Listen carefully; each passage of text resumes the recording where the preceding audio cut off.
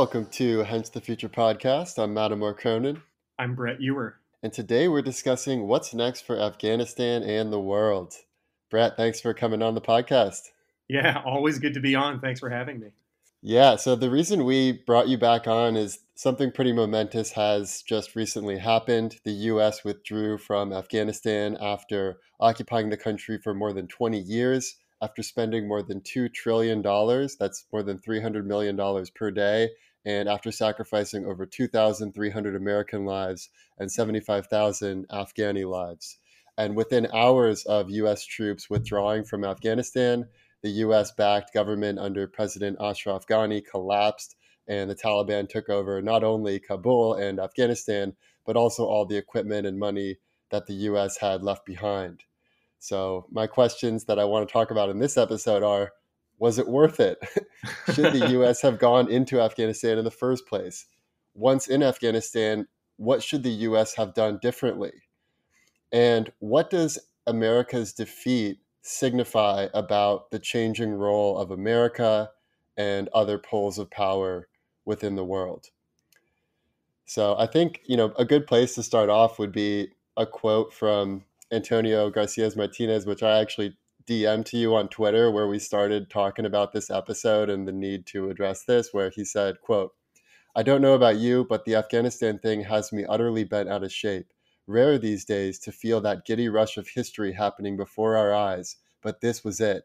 Something has clicked on the cosmic order. An era is over, and matters will forever be different." So, first, I just want to ask you, do you have a similar sense that this is a pretty momentous signifier, before we get into the specifics? Yeah, 100%. I mean, aside from just, the media's coverage of it where you have the shot by shot or side by side of, Saigon and then Kabul, it definitely seems momentous, if not for the fact that it was literally 20 years. Hmm. Or just short of 20 years of engagement. I mean, how can that not define? I mean, you're talking 20 years. That's like a generation. That's literally there are people Yeah, who are born and are adults today who have known in both Afghanistan and the United States and other countries that were involved who have known nothing but there is conflict in this country and it's ongoing. And so, of course, it's going to be momentous just by virtue of how long it is, let alone the level of the various intensities along the way. right. Yeah, it feels like the reality on the ground had been pretty abysmal for a while now. But when America withdrew and the government collapsed right away within a matter of hours, not weeks or months, it felt like a bubble burst. The bubble of what people thought was going on, the bubble of what people thought America's role was and how, powerful America may be internationally. And it seems like there is maybe a power vacuum forming. So I definitely want to get into what's likely to fill that vacuum and how other poles of power may respond. But first, I think it would be really useful for us to do almost like a post-mortem of the whole Afghanistan situation and just think like, what could we have done differently? What could we learn from this? And what are the important lessons to take away for the future? So the first thing I want to ask you as it relates to that is, should America have gone into Afghanistan militarily in the first place? So, right after 9/11, Edward Snowden had a great line in his recent Substack post where he said, "I, like many Americans, after 9/11, wanted to pick up Afghanistan and shake out all the terrorists like snakes out of a boot." And I think a lot of people felt that after the 9/11 attacks. But by going into Afghanistan militarily without actually declaring war, and it was unclear who we were actually fighting, it put America in a precarious position. And it also seemed to elevate the terrorists to a level of peers, like they were a peer of ours, by going in and having a war on terror rather than taking some sort of police action in conjunction with other countries. But I'm curious to get your thoughts on, should we have gone into Afghanistan in the first place? And if not, what should we have done instead? Yeah, I mean, I say all of this with the caveat of like I'm not an international relations expert. I'm just opining here, so take what you will from that. Um, I think looking back, it's easy now to see with 20 years of hindsight that we should have had a much more concerted police intervention, and that it should have been a little bit more global in its, in the coalition that was going in. which I think it originally was. I mean, there was the United States is a member of NATO. There was an attack on a NATO country, and so a bunch of NATO nations went in to intervene. The question is how long should we have been there? And if was the total goal, the end goal was to find the mastermind of the 9/11 attacks, Osama bin Laden. If the goal was to root him out, we weren't successful for the first 10 years. So, I think. And once we got him, he wasn't even in Afghanistan. He was in I, Pakistan when U.S. forces finally shot him. yeah, of course. And I mean, it's also almost silly. I know very little about Pakistan's internal governance, but my understanding is that the border between Afghanistan and Pakistan is fairly permeable, right? So I mean, you're dealing less with, you're trying to find someone in an area that's sort of ill-defined and doesn't really. It sort of belies the idea of a nation state going to war against the government of another nation Right. state, right? And that's how we approached it. So I don't think we can be super surprised that with that approach that we were looking for success through that path. It always seemed like our goal needed to be to find a particular person and a particular group of people that committed a terrorist act, and we went just balls to the wall. I mean, we went like 0 to 90 and deployed military, rather Yeah, it than. really did seem similar to Vietnam in the sense that we went in there, we didn't have a clear opposing army that we were going to fight in a field battle like a traditional military would. And whether it's when the British were occupying Afghanistan or the Russians were occupying Afghanistan or the US were occupying Afghanistan, every time it follows a similar pattern where you have this global power enter and try to handle the situation as a traditional military would. But the Afghanistan people and the Taliban do not like to fight openly. Instead, they recede into the hills, they recede into the mountains, and then they just pick you off one by one over years or decades. And they're incredibly patient because they have these very strong religious beliefs on their side.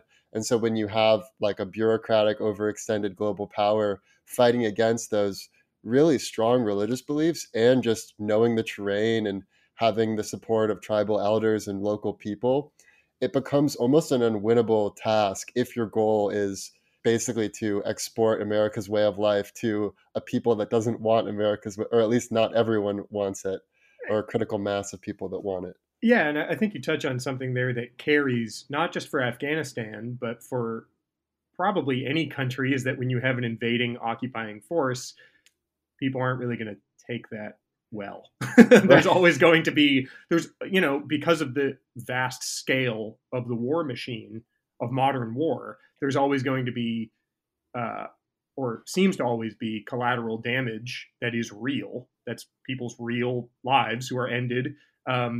People who were either legitimate military targets or weren't, or civilians, and that engenders hatred on the part of people who are living there, who are on the receiving end of just the brute force of an invasion force. And so I think any place that would be on the receiving end that would be invaded, like Afghanistan was, probably would react in a similar way. You'd have a lot of people who uh, a lot of people who know the terrain better than, they live in the country, they know the terrain, they're dealing with local institutions that they know.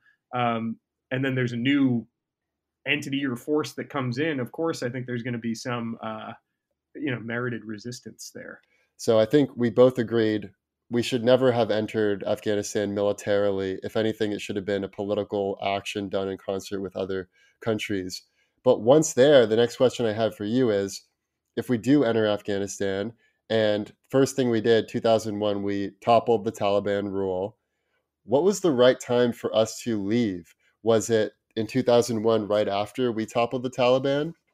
Or maybe after that, we were still concerned that there could be another attack. So maybe after 2004, once NATO forces were fully there and there was the first establishment of the Afghan government, maybe in 2009, after Obama's troop surge, where we pushed back the Taliban to, I think, the furthest extent that we had throughout the war, or in 2011, after killing Osama bin Laden, or in 2014, after NATO combat mission ended, or in 2021, when we did follow through with what Trump had negotiated. So there's many times where we could have left and many ways in which we could have left. I'm curious what you think would have been the best way for us to leave after having gone there in the first place. Yeah, I think, going along the lines of we're there to specifically hunt down a person who committed, and planned a terrorist act against the United States, and that you're there for a police action. It seems like the justification would end uh, with the killing of Osama bin Laden. And so, what was that, 2011? I think May of 2011. Right, 2011. But then I can also understand the idea of, okay, you're there now, you need to make sure that it can stick, that things won't just immediately go into chaos, because because you'd get blamed for that too, obviously, and there would be a horrible outcome there as well. um, I think probably the most justifiable would be when, uh, what was it, you said it was the end of authorization for NATO. Yeah, so in 2014, NATO's combat mission ended, and that was basically when most NATO troops had pulled out. I think that generally the mandate for the world's intervention there, or at least the U.S.'s substantive intervention there, would end with the killing, or the bringing to justice of the person who conducted and planned the 9/11 attacks, and then giving that enough time to set up some kind of a government that would be able to stand on its own. And then, if NATO declared the combat mission to be over, I think that would be incumbent on the US to work within that framework and follow their lead and then depart. So I'd probably say 2014. I mean, this gets up to the question of should we have been in Afghanistan for the purpose of nation building or simply for the purpose of protecting America's security and bringing the people who attacked America on 9/11 to justice? And it seems like we kind of flip-flopped. We started purely about, it's all about protecting America. If you remember during the George W. Bush era, it was all about those weapons of mass destruction. And we got to make sure they don't launch nukes at us, even though it became very clear afterwards they didn't have nukes or anything like that. Mm. And then it became a nation building effort, a symbol of liberalism, almost like showing the power of liberal values, democratic values. And I mean, look at it historically, and it's like after the Soviet Union fell in the 1970s, Francis Fukuyama wrote the book, The End of History. And people had this notion of, okay, great, we defeated communism. Now everyone's just going to be democratic, capitalist, and it'll all be fine. And then NATO was established. And it seems like with the Afghanistan withdrawal, that dream, the bubble of that dream burst. And people realized there are other forces at play here that we need to grapple with. And liberal values aren't going to win out inevitably. They have to be fought hard for, and there has to be a will from the people themselves to have those values win out. It can't just be something exerted on you from some external force. Yeah, I don't know if it's some kind of irony or some kind of paradox to try to force liberal thinking on someone, right? That's like the counter. Right, that's right. counterintuitive to the idea of, I guess, I don't know, maybe the paradox of tolerance or something. I'll leave that to the philosophers. But yeah, I mean, it certainly signals that there are competing visions for the world, and that merely using force to try to say, hey, this is how your society must act, it just isn't tenable, at least in that instance. And I think that that could potentially be extended to other countries and other interventions as well. I think something that's important to note is, a lot of people talk about the history of Afghanistan, right? That there's the British wars there. I think there were 3 wars that the British conducted in Afghanistan. That their occupation failed. That the Soviet occupation failed. I think it's too soon to say, but probably that the U.S. occupation failed. I mean, it depends on what your metrics are. But something I think is so interesting is people look at those and then they compare them to, they say, well, the Mongols took over, or Alexander the Great and the Greeks took over. But something that I think Right, is or the Persian Empire. right. And, not touching on the Mongols because I don't really know the intricacies of their rule that well, but I do know that for the Greeks and for the Alexandrian, Macedonian Empire and all that, it was less direct occupation and more of just settling in that area. You just had soldiers that moved there and they said, well, there's a lot of land here. And then, they set up the kingdoms of the Bactrian Greeks. It was much more along the lines of a sort of colonialism, a settler colonialism, rather than just, a colonialism of creating an outpost and extracting resources that go to an imperial hub or something like that. Um, but I figured that was worth mentioning because when we look at all of the grand scale of the history of interventions in Afghanistan, I often see these sort of false equivalencies or these false contrasts, and I figure it's worth just fleshing them out. It's fascinating to look at the history of Afghanistan, and people also point out that its geography is so important for what its role in the world is because it's got this massive mountain range in the middle that kind of separates the north from the south, so it makes it harder to be unified, and it kind of creates these like tribal divisions that are just easier to pop up based on the geography.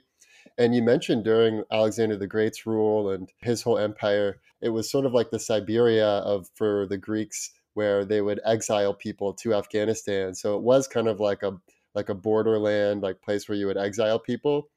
But then it was before it was the graveyard of empires. It was kind of a birthplace of empires. And you mentioned the Mughals, and they had their summer camp in Kabul. And so when it was really cold, they would come to Kabul and they would run their operations from there. And you mentioned that, the British were the first semi-modern global power to occupy it. And the reason why they occupied it is because they were worried that the Afghanistan people would ally themselves with the Russians. And so they basically were like, hey, we got to have the ear of the Afghani people so that they don't ally themselves with the Russians. And this is kind of the same pattern that repeats itself over and over again, where after the British finally have this horrible defeat, and then the Russians make the same exact kind of mistake. And then basically, when they leave Afghanistan, that's the end of the USSR. So that was a very, very much a bookend to that whole chapter of world history. And then with America, it was the same kind of thing. It's like, look, Afghanistan shares a border with China. It's really important geographically because it kind of ties together the East with the West and the North with the South. It has valuable resources, valuable oil. The petrodollar system relies on how the oil relates to the dollar. All of these are reasons why Afghanistan is important beyond just it's being a place that has lots of oppression from a liberal point of view. Yeah, and I see that from a crossroads perspective. I don't know I think it's something like 40 million people live in Afghanistan. Um, and I don't know how many people have existed through history in proportion to other population centers nearby, but I would bet that there are fewer people there than there are in the Indian subcontinent or in, Eastern China or in Iran or in the steppes just north of it, in all of the Stan countries. And so it is a crossroads for all of these powers, whether that's the Persian Empire or whether it's the civilizations along, along the Indus and in India. So it always seems like it's, I hate to say it's like a natural flashpoint, but it does seem to be a pretty consistent point of contention. It's a borderland where large forces end up clashing. Yeah. Now, I want to talk about who really benefited from the war. And when you look at just the amount of money we spent there, I mean, I heard one story where President Ashraf Ghani left Kabul with $169 million dollars in cash fluttering from his helicopter. And he didn't tell anyone he was leaving, he just up and left. And we talked about the bubble bursting. And part of that bubble bursting is that on paper, it looked like we had an incredible amount of forces at the ready in Afghanistan. We had all of these troops. They were one of the best equipped armies in the world. And Biden was talking about how great they are and how amazing it is and the efforts we've done. And then turns out it was pretty much only that. It was just on paper. There was so much money sloshing around that, yeah, sure, a lot of Afghani people were willing to take those dollars and do various activities while Americans are overseeing. But as soon as the Americans leave, they didn't have any buy in. They didn't really care. They weren't willing to put their life on the line for a corrupt government that was put in from an external global superpower. I've heard that I've heard that for a lot of the ANA soldiers, the Afghan National Army, that a lot of them simply, and the police too, simply weren't paid. So of course, they're not going to put their lives on the line. I mean, if there's no level of inculcated discipline or incentive for them to buy in, I mean, if you're not getting paid, then why would you do? I mean, why would you do a job if you're not getting paid? And if it's simply going to some, higher up who's just siphoning it away, then, of course things are going to crumble. And why someone might be corrupt in that instance and siphon away those funds for personal use is because perhaps they don't, they earnestly don't believe in the project. They could just say, well, I don't want a liberal democracy. Or they might think, that this is just outside of the realm of comprehension for working within that culture or within that system. And I think that the only way that you could create a system where that's expected within the culture, I mean, is literally through you'd be culturally astroturfing. I mean, you'd have to bring in like topsoil, metaphorically speaking, you'd bring in topsoil where the expectation is that you have all of these liberal rights and something, and then that raises the question of like, is it right for a force to come in and tell people how they should live their lives? At what line is that justified? Is it justified if women are being systemically abused and shut out from society? I'm not going to answer any of these questions because they're really weighty and I haven't given them enough thought. Well, one question I've been thinking about is Afghanistan better off today if the US had never entered Afghanistan, or are they worse off? Because on the one hand, you could say they're worse off because if we had never entered Afghanistan, they would have had 20 years of being able to self determine their own future. And maybe it probably would have been a very different path than America has taken in progressing. But maybe because it was their own path, they would be further along now than they would have otherwise. On the other hand, maybe because America enabled 20 years of people to grow up and for girls to get an education and for them to be exposed to these Western values, maybe now that we're leaving, yes, it's true the Taliban are in power, but you also have a citizenry that has been much more exposed to Western values, and maybe therefore it will progress more rapidly than if we had never entered there. Curious to hear your thoughts on that. Yeah, I think that's kind of the central question is if you are indeed engaged in a project of cultural change, inculcation, bringing in the topsoil to continue that metaphor. Would 20 years be enough? And it's almost it's an interesting counterfactual to kind of chew on. Is but for our getting involved, would there have been the current state of things in Afghanistan? Would would women feel free to go get an education? And then, you have to weigh that against how much did it cost, just in terms of treasure, but then also in more importantly, in people's lives, and weigh that against, what would have probably transpired had the Taliban just continued to rule there without any kind of social change, which, was, I mean, let alone people, let alone repressing half of the population, women, where they're only allowed to, pretty much just be in homes, taking into account also the repression of any other minorities, religious, LGBT, I mean, just any kind of social minority you can think of, and all of the horror that comes with living in a fundamentalist society when you are a member of that minority. And heck, not even considering minorities, what about just basic due process rights? Right? I mean, like, is it right for your hand to be cut off if you're a thief?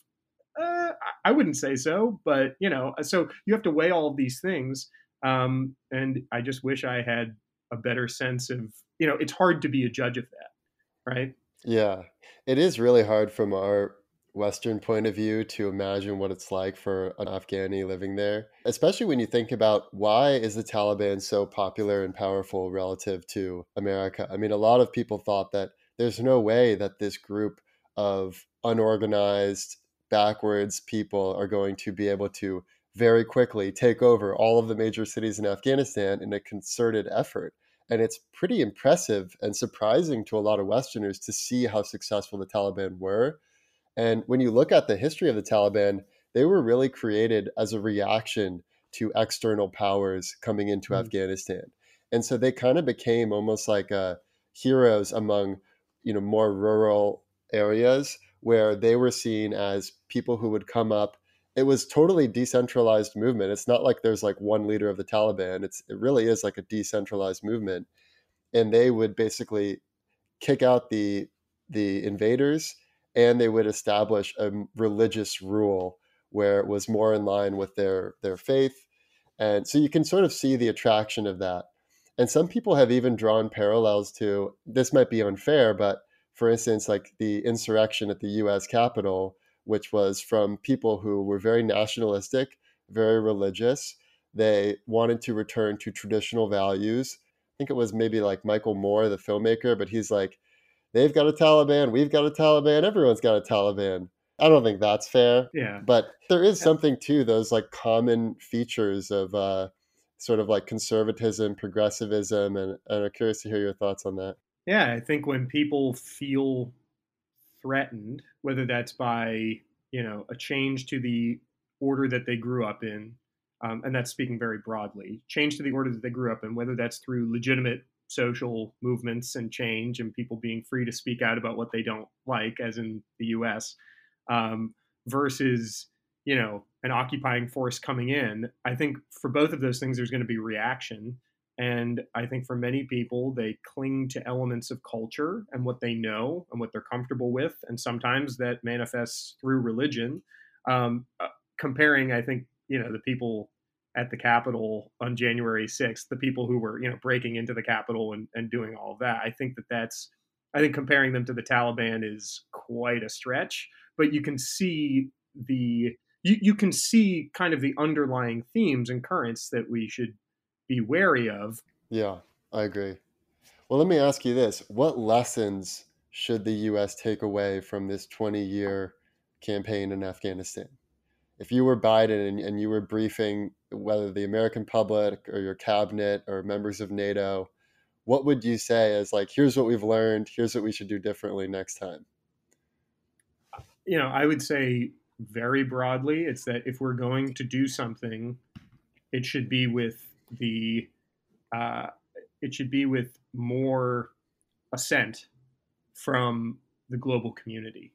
If you want to have a moral high ground, which is necessary if you're trying to place a culture onto another group of people, right? Like taking the tenets of liberalism and putting them on a place that might not traditionally be liberal.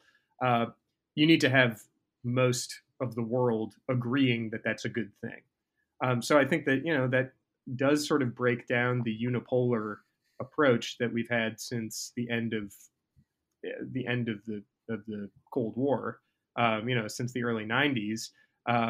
But the world is changing, and I think it's important for any action taken really by any country that is that goes beyond the bounds of controlling itself internally. Requires requires some buy-in from the rest of the global community. So that's what I would say. If I were Yeah, advising the president, I would say for any time that we get involved with something larger, we really need to have the back. Our traditional allies need to have our back in doing this, and also I think countries that are emerging, that are going to have more of a say in the future, should also have a say in this and should be in a position to agree, so that going forward, anything that's being done is viewed by most of the world as being the right thing to do. right. Yeah, we shouldn't foist our own way of life on anyone else, especially not via military force. And the other big lessons I was thinking of, I mean, obviously, never get involved in a land war in Asia. That's like Right? Yeah. basic military knowledge. It's like that's like fifth grade risk. That's like Yeah, like come on, no, you never you're going to spread your forces too thin, all that. Yeah, right. And then, also there's Afghanistan being the graveyard of empires. So we could right. have probably learned from that. And then the biggest lesson from my point of view is that it's not enough to have a military prowess. We also need belief. We need buy in. We need alignment of values. I mean, I almost view it as like you have these orbs of power, of conscious power, that are taking place in the world. You have the orb of sort of the traditional American state, which is somewhat combined with like wokeism or like the New York Times, or the ability to cancel people because they don't quite align with Western values. Like that is one orb of power.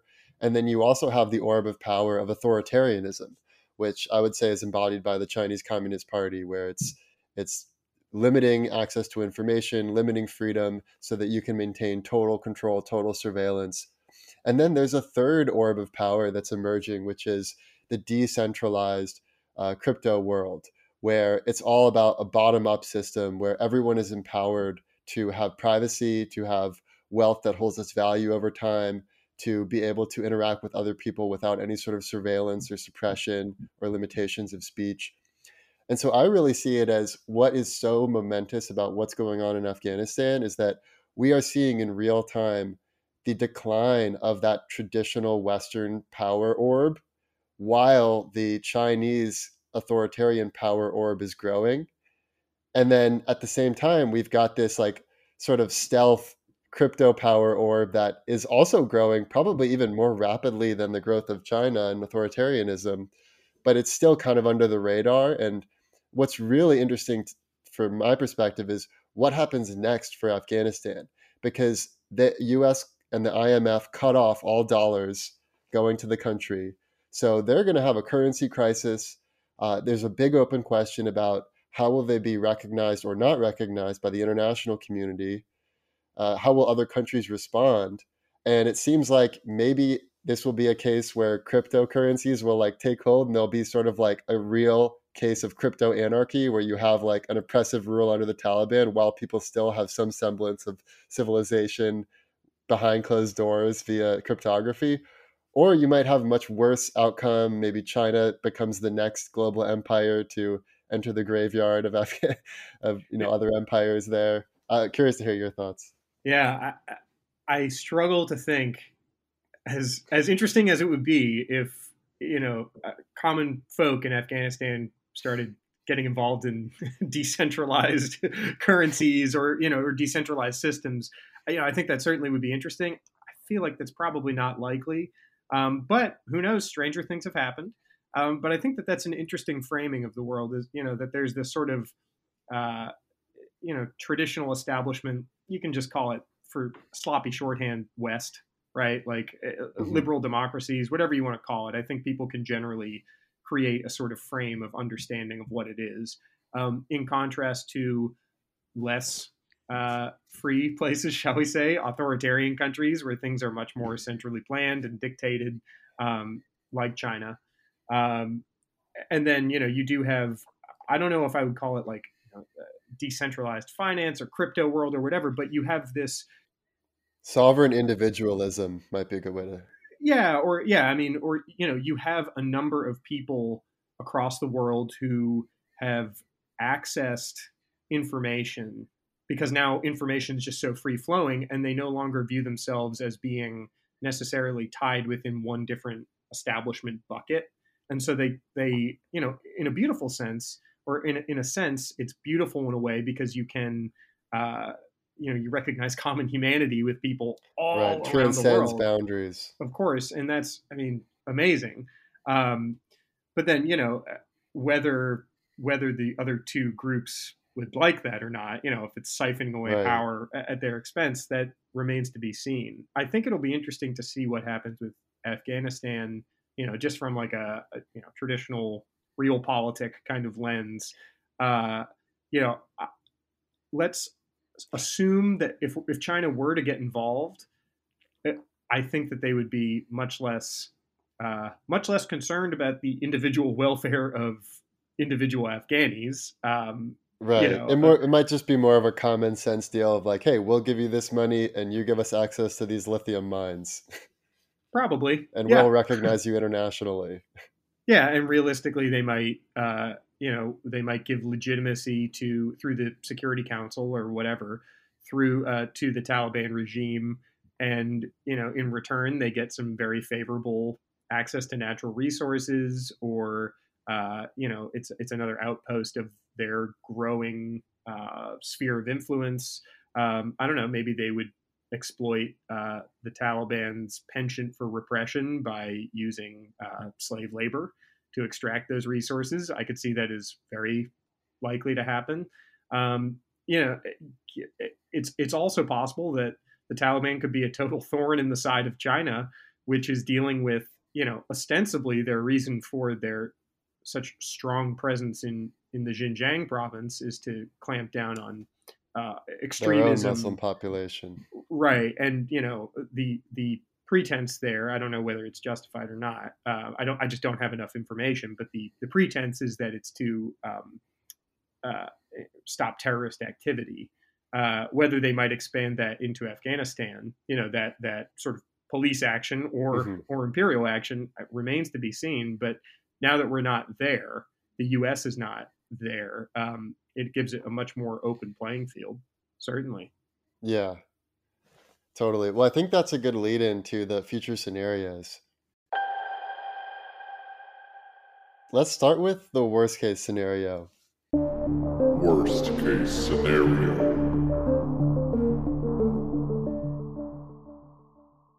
I mean, I think the worst case would be just brutal repression of people in Afghanistan again. I mean, that's you can't set that aside. There will be brutal repression, and that's just abysmal. Um, on a global scale, I think that what could be worrying is if there is growing um, growing legitimacy that leads to some kind of conflict between Afghanistan and you know Pakistan, which is a nuclear power. I hope people don't forget, like both Pakistan has nuclear weapons. Hmm. Same with India, but that naturally leads to there being, if you want to put that on a color chart, like you know, knock that up a few levels, it makes it much Yeah. more of a vibrant threat.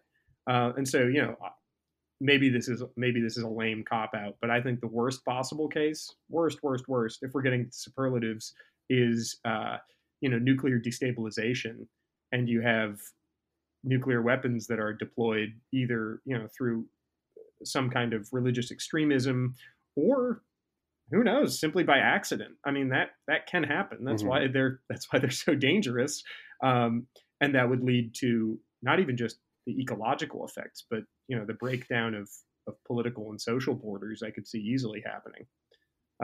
So that's what I Yeah. see as the worst possible. A chain reaction where maybe a nuclear weapon goes off in, I don't know, somewhere in that region, and then another nuclear force misreads that as being an attack on them, and then it causes a chain reaction. I mean, that would be that would be terrible, Right. obviously.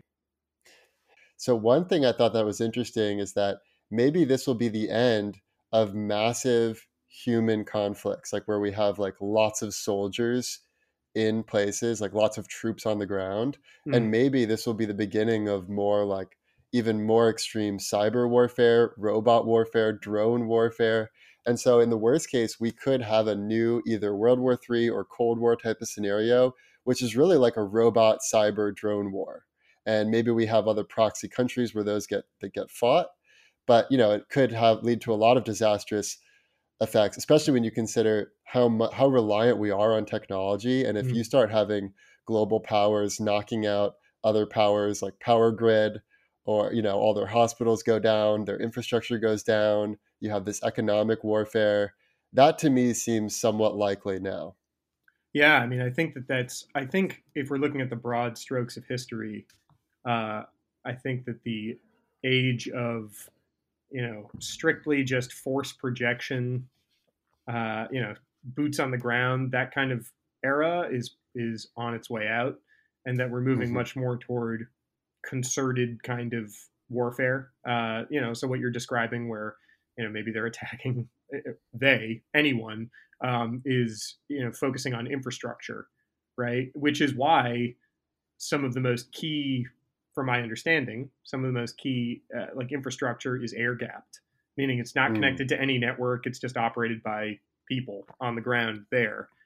So you'd probably see, paradoxically, or not paradoxically, you'd see intuitively, the defense against those kind of attacks would be by actually reducing the amount of technology and how much any particular edifice is reliant on being connected to a network. Yeah. So if it's like if a dam is connected to some kind of network that regulates, I don't know enough about dams, but there's like turbines or something that are connected by networks or something, then, Yeah, like a hydropower. yeah, exactly. Then, that system is just air gapped where it's not connected to any network and there's just an internal network that you Right. have to access physically. I see that as being much more likely in the future. Maybe that's a good transition to get into the best case scenario. Best case scenario. Yeah, I mean, I think the best case scenario would be that there's a large group of people in Afghanistan who got used to like liberal rights and say, no, we actually rather quite like these, and that there is a decrease in poverty that leads to people being able to, not feel like they need to latch on to a sure thing, which is usually what reactionary forces like the Taliban provide. They provide a terrible, terrible thing, but it's a sure thing. You know what you're getting. And that there isn't that instability that leads to people latching on to that awful but sure thing, and that instead they latch on to and that they have aspirations for liberal democracy. I mean, that's what I would hope for. Is it likely? I don't really know, but that's my hope, is that you'd create a system where people have fundamental freedom and rights, and that grows organically, and that as it relates to the U.S. and Afghanistan, that there's a recognition of our shared history, that there's some form of reconciliation there, and that we would kind of operate in a similar way to how we operate now. I think with Vietnam, where we actively trade. With Vietnam, and I don't know too much about the internal circumstances there, but that we actually have a working relationship with the government and with the people, and that we can increase the standards of living so that they are in line with a vision of the world that is fundamentally liberal.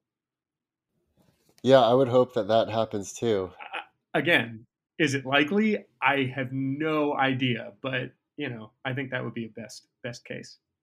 Certainly, I've heard some news reports that there are people protesting in Afghanistan, that it's not like everyone is fully on the side of the Taliban. I saw these four ladies who were, dressed in traditional in their clothing and garb, which is pretty conservative, I think, for most of us.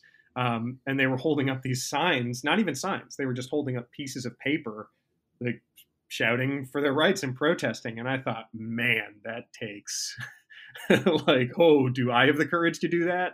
Probably not. But like, good for them. I mean, if they're willing to stand up for what they believe in and stand up for their rights, I mean, just amazing. That takes a lot of courage. Shout out to those ladies. Yeah, well, I think you summarized what the best case is for Afghanistan. When we look at the world, the way I would summarize my best case scenario is that we transition from the Pax Americana to the Pax Bitcoinica. And basically, we've had this period of peace since World War II. I was trying to look back at where do we actually put the original blame of what's wrong with the system.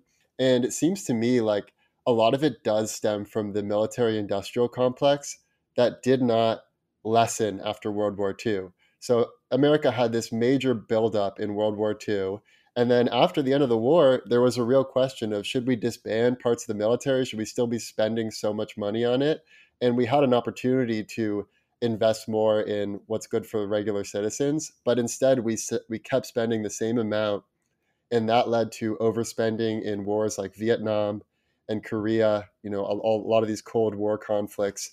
And because of how much America overspent, it led other countries to call our bluff as it relates to the gold standard. So we had England and France send ships to America to take the gold back in exchange for dollars, because we had the gold standard back then.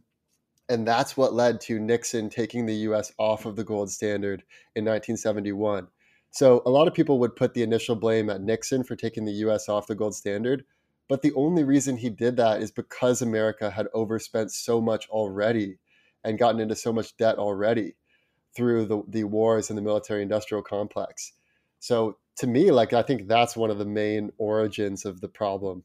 Yeah, I think what you're speaking to is almost, maybe it's in parallel or it's a symptom of, a general problem, which is like a crisis of legitimacy. Is that a lot of people around the world, now that they aren't as siloed within particular countries, have access to a lot more information and different ways of thinking or approaching something, and so most of the world, and our governments and our structures rely on faith and buy-in, and if you don't have that, then those are imperiled. And so you have to, I think it's incumbent on everyone to come up with a solution, which is a solution, like there is ever anything that's so conclusive, but you have to come up with a way to approach institutions which actually like verifies their and legitimizes their activities. There needs to not be a crisis of legitimacy. Hell, I don't know how to solve that. But that seems to be kind of at the root of all of these different symptoms of what we're talking about. Well, the crisis of legitimacy is a really good way to distill it. I think this switch from the Pax Americana to the Pax Bitcoinica is inevitable because Bitcoin is a more efficient system, and it actually is more beholden to those liberal Western values than the current system where so many people are falling through the cracks now.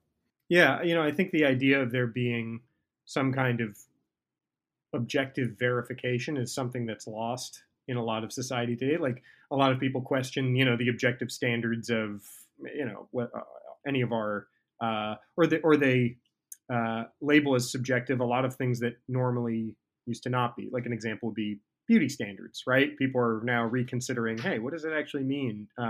And so I think people are sort of thirsting for, some kind of objective standard, and I think that blockchain in particular provides that.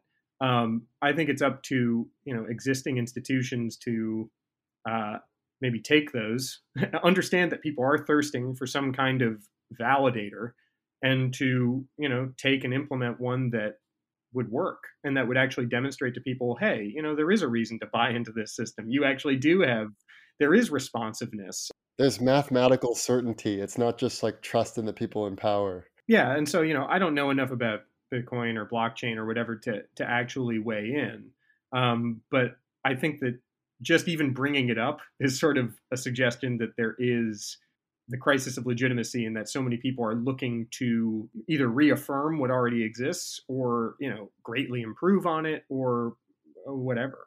One way I've heard it described is we're moving from a proof of war system to a proof of work.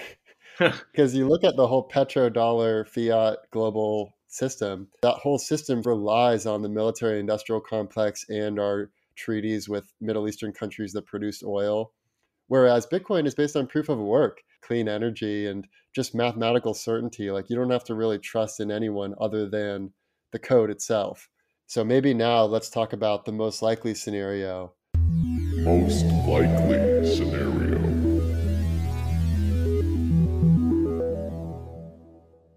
I think what's most likely is that there's less appetite on the part of most people in the United States to get involved in foreign ventures. For better or for worse, I think that that's likely what will happen. And that, there is still that hunger for some kind of internal resolution to happen, because there does seem to be, a divide culturally in the country. And so, yeah, people could turn to that kind of external validator, whether it's blockchain or whatever. But I think that I think that it's incumbent on those institutions to figure out a way to solve that crisis of legitimacy. And is that likely? I hope so. I mean, what that will mean, for us is such a larger question. For Afghanistan, I think that I think that's what is likely to happen is for, and I think we'll see it in probably the next few months or so, and probably a few years, is there will be the Taliban's government there will probably be testing to see how much they can take away from people, and how much appetite there is for restraining people's freedoms that they, or customs that they might have gotten used to in the past, 20 or so years. Hard to say what's most likely. I think it remains to be seen. It's too early to say. Yeah, I would say, it is really hard to predict what's going to happen. I would say, going back to the theme of the sort of three orbs of power, the Western liberalism power, the authoritarian power, and then the Bitcoinica sovereign individual power, I think what's actually most likely is that we end up somewhere in the middle of that triangle. So we're going to have some influence of Western liberal values. We're going to have some influence of, hey, you can't do this. There are strict rules in place. And some element of sovereign individualism, where if you don't think that the people in power are doing what's best for you, well, the people can sort of rise up and self-determine their own future. And technology will enable that power to counter the other two forces. So I think it's probably most likely that we'll end up in the middle there, at least as a world. And certain places around the world, I think, will be much more concentrated in one aspect or another. And there will also be some no man's lands. Like, I think Afghanistan is likely to be a really interesting no man's land, where we'll kind of see which way does it sway naturally. Does it sway towards liberalism on its own? Does it get gobbled up by the CCP? Does some like decentralized blockchain economy kind of emerge from beneath?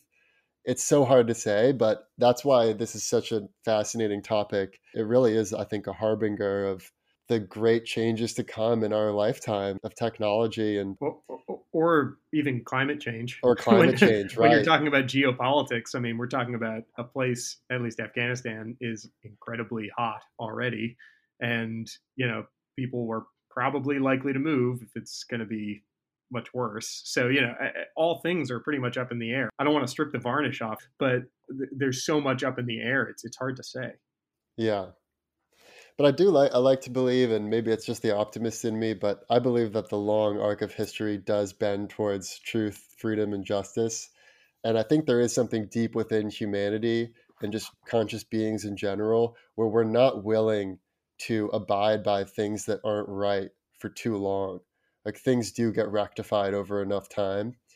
And so I'm very hopeful that, the next 10 years might be really tough with all the global changes taking place. But I really believe that the sovereign individualism will emerge as the winning force, with those two other forces as kind of like balancing forces. And I think really it's for America, all America has to do is embrace the decentralized technology ecosystem that is already taking place. So I feel very optimistic if that occurs.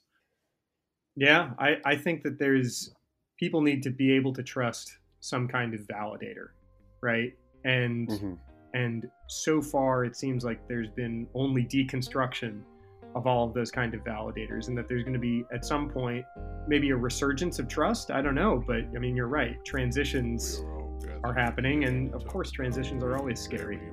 Well, thanks so much, Brett, for coming on to discuss these weighty topics. Yeah, for sure. Thanks for tuning in, and we'll see you next time. The past, the present, and the future.